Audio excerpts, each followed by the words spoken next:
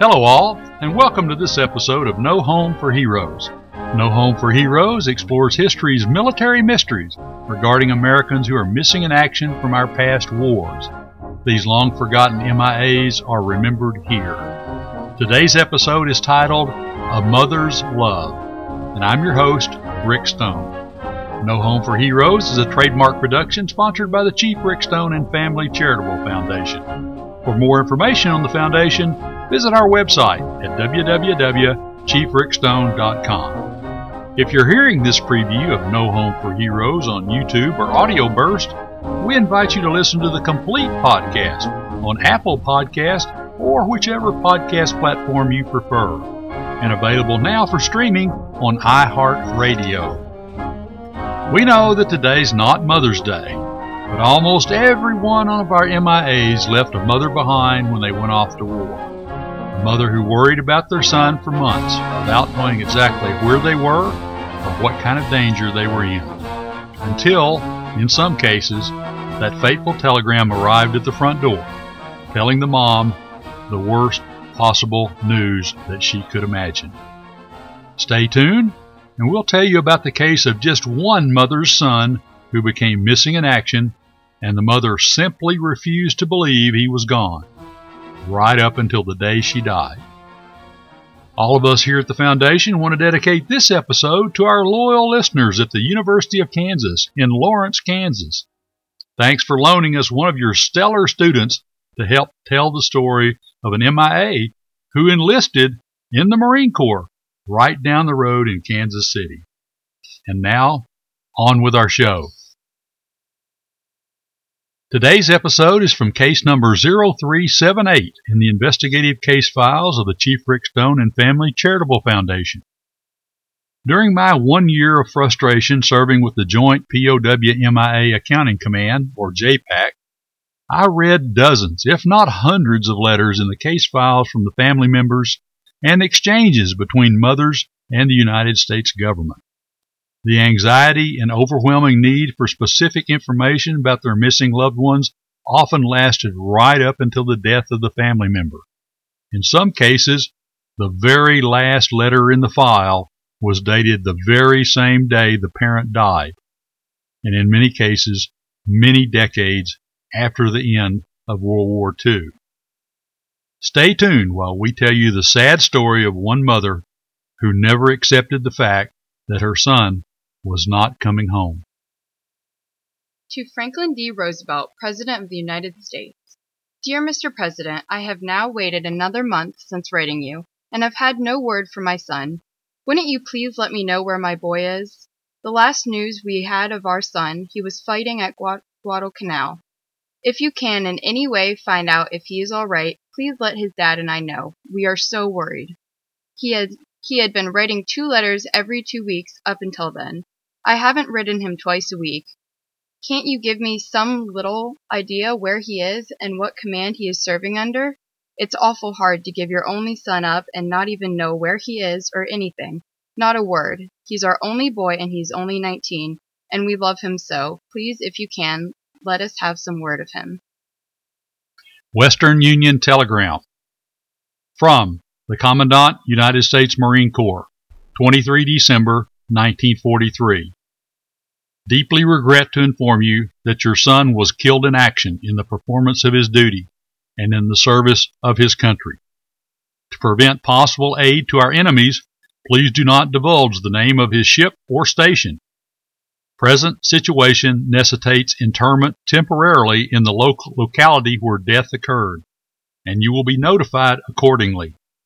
Please accept my heartfelt sympathy. Letter will follow. To Commandant of the Marine Corps. Dear Sir, after your telegram, I just received your letter of January 6, 1944, in regards to my son's death. You stated in this letter his death occurred November 20th, 1943. I received a letter from my son saying he was aboard ship. This letter was not dated, but was postmarked December 20th, 1943. Couldn't there be a mistake about my son being killed? Please investigate this. We have every hope he's alive, and God granted that he is. Will you send us a wire about this as soon as possible? We are so worried. We also have hopes now that our son is still with us. Signed, a loving mother. It was heartbreaking to read stories like this and to read the anguished pleas of moms, dad, wives, and even girlfriends. It was even more heartbreaking to see the dysfunctional management and disaster of leadership at JPAC and watch the continuing efforts by those in command to slow roll remaining family members by refusing to provide information from our files that would have either brought the families closure or provided for the possibility that their loved ones might ultimately be found, identified, and returned home for burial. When I complained that we should tell the family members what we knew, the response by the command was always the same. Quote, "We don't want to give them false hope." End quote. My retort was also always the same. It was simply like this. Hey, how about we tell the families the truth and we let them decide that there's hope, false or otherwise? Well, to that query there was never an answer. Only more dysfunction, retaliation, and frustration. The management mantra of delay, deny, and wait for the families to die was in full bloom through a series of internal policies at JPAC known by the members who worked there as slow rolling to prevent the release of information. Our mission here at the Foundation is to provide that information to the family members of long lost and in many cases long forgotten MIAs. Our MIA today is Corporal Vincent Richard Candelario. Corporal Candelario stated he was born in Martin, South Dakota as the youngest of 10 children to Peter and Nancy Moran Candelario. According to the 1921 through the 1937 census of the Ogallala Sioux Indians of Pine Ridge Agency in South Dakota, Corporal Candelario was 7/16 blood Indian. He was known as Sonny to his family and friends. At the time of the 1930 federal census, Sonny's father was employed as a building contractor. Sonny graduated from St. Francis Mission High School in St. Francis, South Dakota, and he graduated as the class valedictorian. He applied for and was accepted to Regis College in Denver, Colorado, where he attended until the Japanese attack on Pearl Harbor on 7 December 1941, when Sonny withdrew from his classes to enlist in the armed forces. Sonny enlisted in the United States Marine Corps in Kansas City, Missouri on 17 December 1941 and was assigned the rank of private. Private Candelario completed all the necessary paperwork to receive U.S. government life insurance and listed his parents as his next of kin. Sonny was about 67 inches tall, which is 5 feet 7 inches. He weighed about 131 pounds. He had dark brown or maybe even black hair, and his blood type was O. Sonny listed his religious preference as Catholic. The letter C for Catholic may have been imprinted on his USMC, United States Marine Corps, identification disc, or his dog tags. He had brown eyes, he was unmarried, and he had 20/20 vision. The date of Sonny's last recorded dental examination is unknown, but was likely shortly after his enlistment in December 1941. This examination noted that he had 7 fillings, 3 extractions, and 3 wisdom teeth present. Sonny had no birthmarks, no breaks, or no fractures noted in his medical records. He had 1-inch scars on both hands and a 1-inch scar on his right shin. And he had tattoos on his chest of VC and HS. And another tattoo on the inside of his left forearm that read simply, Mother.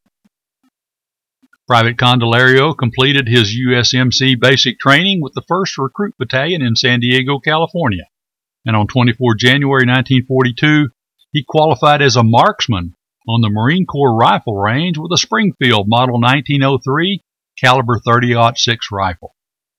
Private Candelario graduated basic training in the Marine Corps on 28 January 1942 and was assigned to attend field telephone school as a member of the telephone company, Signal Battalion, the Marine Corps base in San Diego, California.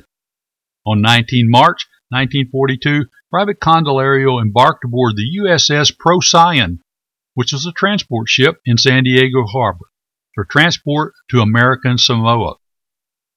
On 2 April 1942, the Procyon arrived in Tutia, American Samoa, and Private Candelario was transferred then to the Headquarters and Service Company, 8th Marines, where he was rated as a Specialist 6th Class telephone lineman. On 15 May 1942, Private Candelario's Specialist rating was upgraded to a 5th Class radio visual panel operator. I truly don't know what that is, but it sounds pretty complicated for 1942. And he was assigned to the command post of the 8th Marines. In October 1942, Private Candelario and his company boarded the USS Barnett for transport to the Solomon Islands, where they participated in the Guadalcanal campaign. Private Candelario and his company were withdrawn from Guadalcanal in February 1943 and shipped to New Zealand for a period of rest, refit, and retraining in preparation for the invasion of Tarawa. Private Candelario was promoted to Private First Class, PFC, on 18 February 1943. While in New Zealand, Private Candelario and his company participated in the landing exercises aboard the USS Ormsby from 18 to 22 September 1943 and aboard the USS Haywood from 12 to 19 October 1943. Private First Class Candelario was promoted to corporal. And the headquarters company of the 1st Battalion, 8th Marines, was originally designated to land on Tarawa on the first day of the invasion, 20 November 1943. Corporal Candelario's battalion was transported from their training bases in New Zealand to Tarawa on board the USS Sheridan. At about 1:45 in the afternoon on the first day of the invasion, 20 November 1943, the commander of the 8th Marines, Colonel Elmer Hall, received instruction to prepare his command group of the 1st Battalion, under the command of Major Lawrence C. Hayes, to move their landing craft to the line of departure and await final instructions before landing on the beach. Corporal Candelario and other members of his headquarters company assigned to Major Hayes' command post team climbed down the rope ladders from their transport ship into the Higgins boats alongside the Sheridan and slowly began circling outside the lagoon while awaiting orders to land. In an incredible series of communication and command blunders, Corporal Candelario and his company were forced to endure over 18 hours in that small landing craft circling around other transport ships and mine layer USS Pursuit. 18 hours bobbing around in that water. Can you imagine how seasick and nauseated they must have been with no food and little water and bobbing around in that command or in that landing craft for 18 hours. Throughout the afternoon of 20 November 1943 and the long night prior to dawn on the 21st of November 1943, the men of Corporal Candelario's company were battered by the waves, lack of food and fresh water, exhaust fumes of their boats, and overcome by nausea from seasickness. During one of the endless circles during the night, the boat carrying the regimental chaplain, Lieutenant Willard, passed near Colonel Hall's boat, and Lieutenant Willard called out, "Hey, what are they saving us for? The junior prom?"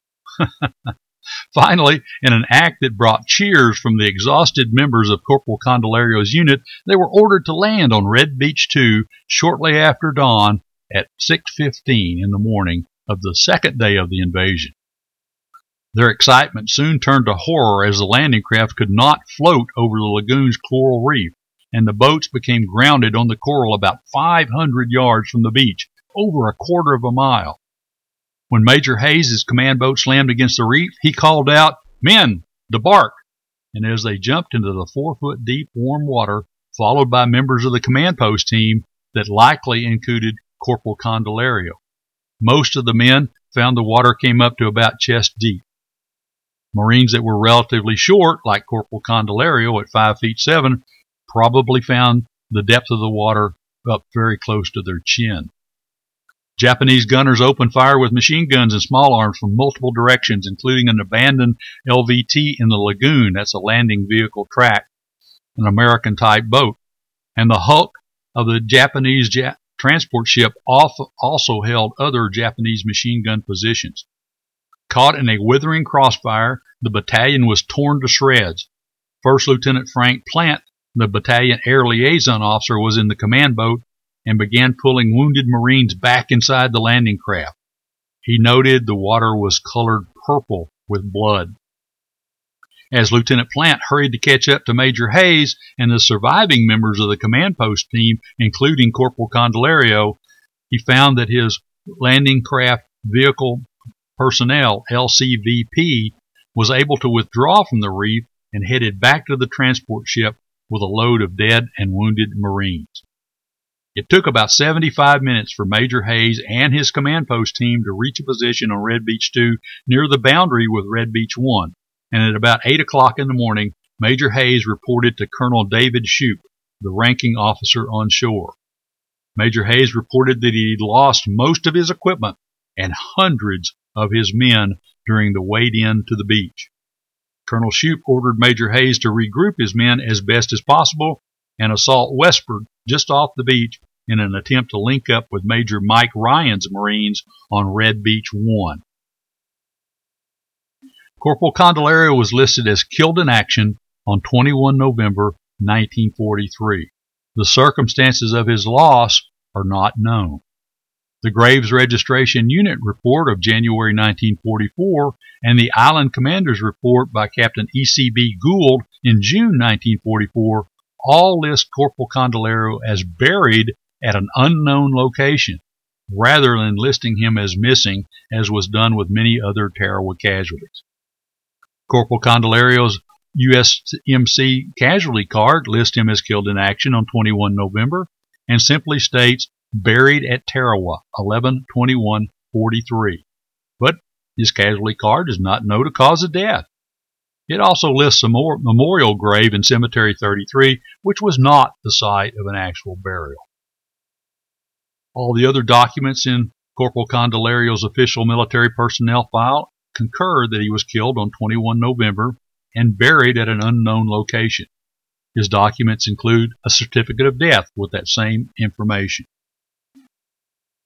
Corporal Candelario individual deceased personnel file, sometimes called IDPF, has the following notation regarding his remains. Corporal Vincent R. Candelario was officially reported killed in action on 21 November 1943 while participating in action against the enemy on Tarawa Atoll, Gilbert Island. Entry in his service record book states remains were buried 21 November 1943 on Batio Island, Tarawa Atoll, location and number of grave unknown. Well, sadly, Sonny's mother died in 1961 without ever receiving word of Sonny's burial location. Sonny's father died in 1969 without ever receiving word of Sonny's burial location. Sonny's sister, Alberta, told us, quote, Vincent was a very serious young man and had many dreams and many ambitions for his future, end quote.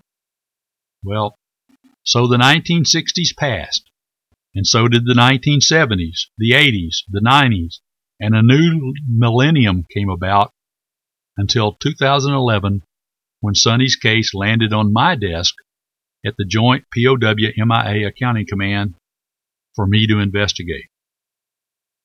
At JPAC, I was able to narrow down the total list of most likely matches for Private First Class / Corporal Candelario to just 2 unknowns from Tarawa buried in the Punch Bowl Cemetery. The Chief Rick Stone and Family Charitable Foundation continued to work on Corporal Candelario's case, and by the time Sonny's family contacted the foundation in 2018, our investigators had been able to eliminate both the original most likely matches from the list to be Corporal Candelario. At the present time, there are 4 unknowns recovered from Tarawa who must be considered in the lower grade possibility of possible matches to Corporal Candelario, but they cannot totally be eliminated because of a lack of dentition, teeth, and lack of dental charts to compare to Sonny's 1941 dental chart. So, the bottom line is this. Mother Nancy's little boy Sonny might be one of the 4 sets of unknown remains recovered in 1946 on Tarawa that are in storage at the Defense POW MIA Accounting Agency Laboratory to this very day in Honolulu, Hawaii. Or Sonny might be one of the 53 sets of remains to date that have been recovered on Tarawa since 1963 that the Defense POW MIA Accounting Agency has not been able to identify. Or Sonny might still be buried on Tarawa in an undiscovered grave to this very day. Well, we know that's a lot of mights and not any definites. But, as we said in the beginning, it's best to tell the family the truth about a case and let them decide if there's hope. For our part, we hope with them that Sonny will be found and brought home to his mother in South Dakota, finally. Thank you for listening to this episode of No Home for Heroes. We hope you've enjoyed today's production, and we invite you to check out our other episodes. You can now subscribe to listen free on Apple Podcasts or whichever platform you like to listen to podcasts from, and also even on iHeartRadio. Don't forget to tune in every Saturday when we will post a new episode of History's Military Mysteries Missing in Action. Episodes of No Home for Heroes are produced from the actual investigative case files of the Chief Rick Stone and Family Charitable Foundation, dedicated to providing information to the families of missing American servicemen and missing American servicewomen. As always, we greatly appreciate your comments, and a special link is available for you to contact us on our website at www.chiefrickstone.com. You sure don't want to miss our next episode with another true story of one of our missing American heroes. Tune in to hear it for yourself next week on No Home for Heroes. Until next time, be careful, be safe, and wishing you fair winds and following seas, I'm your host, Rick Stone, reminding you that poor is the nation that has no heroes, but shameful is the nation that having heroes forgets them.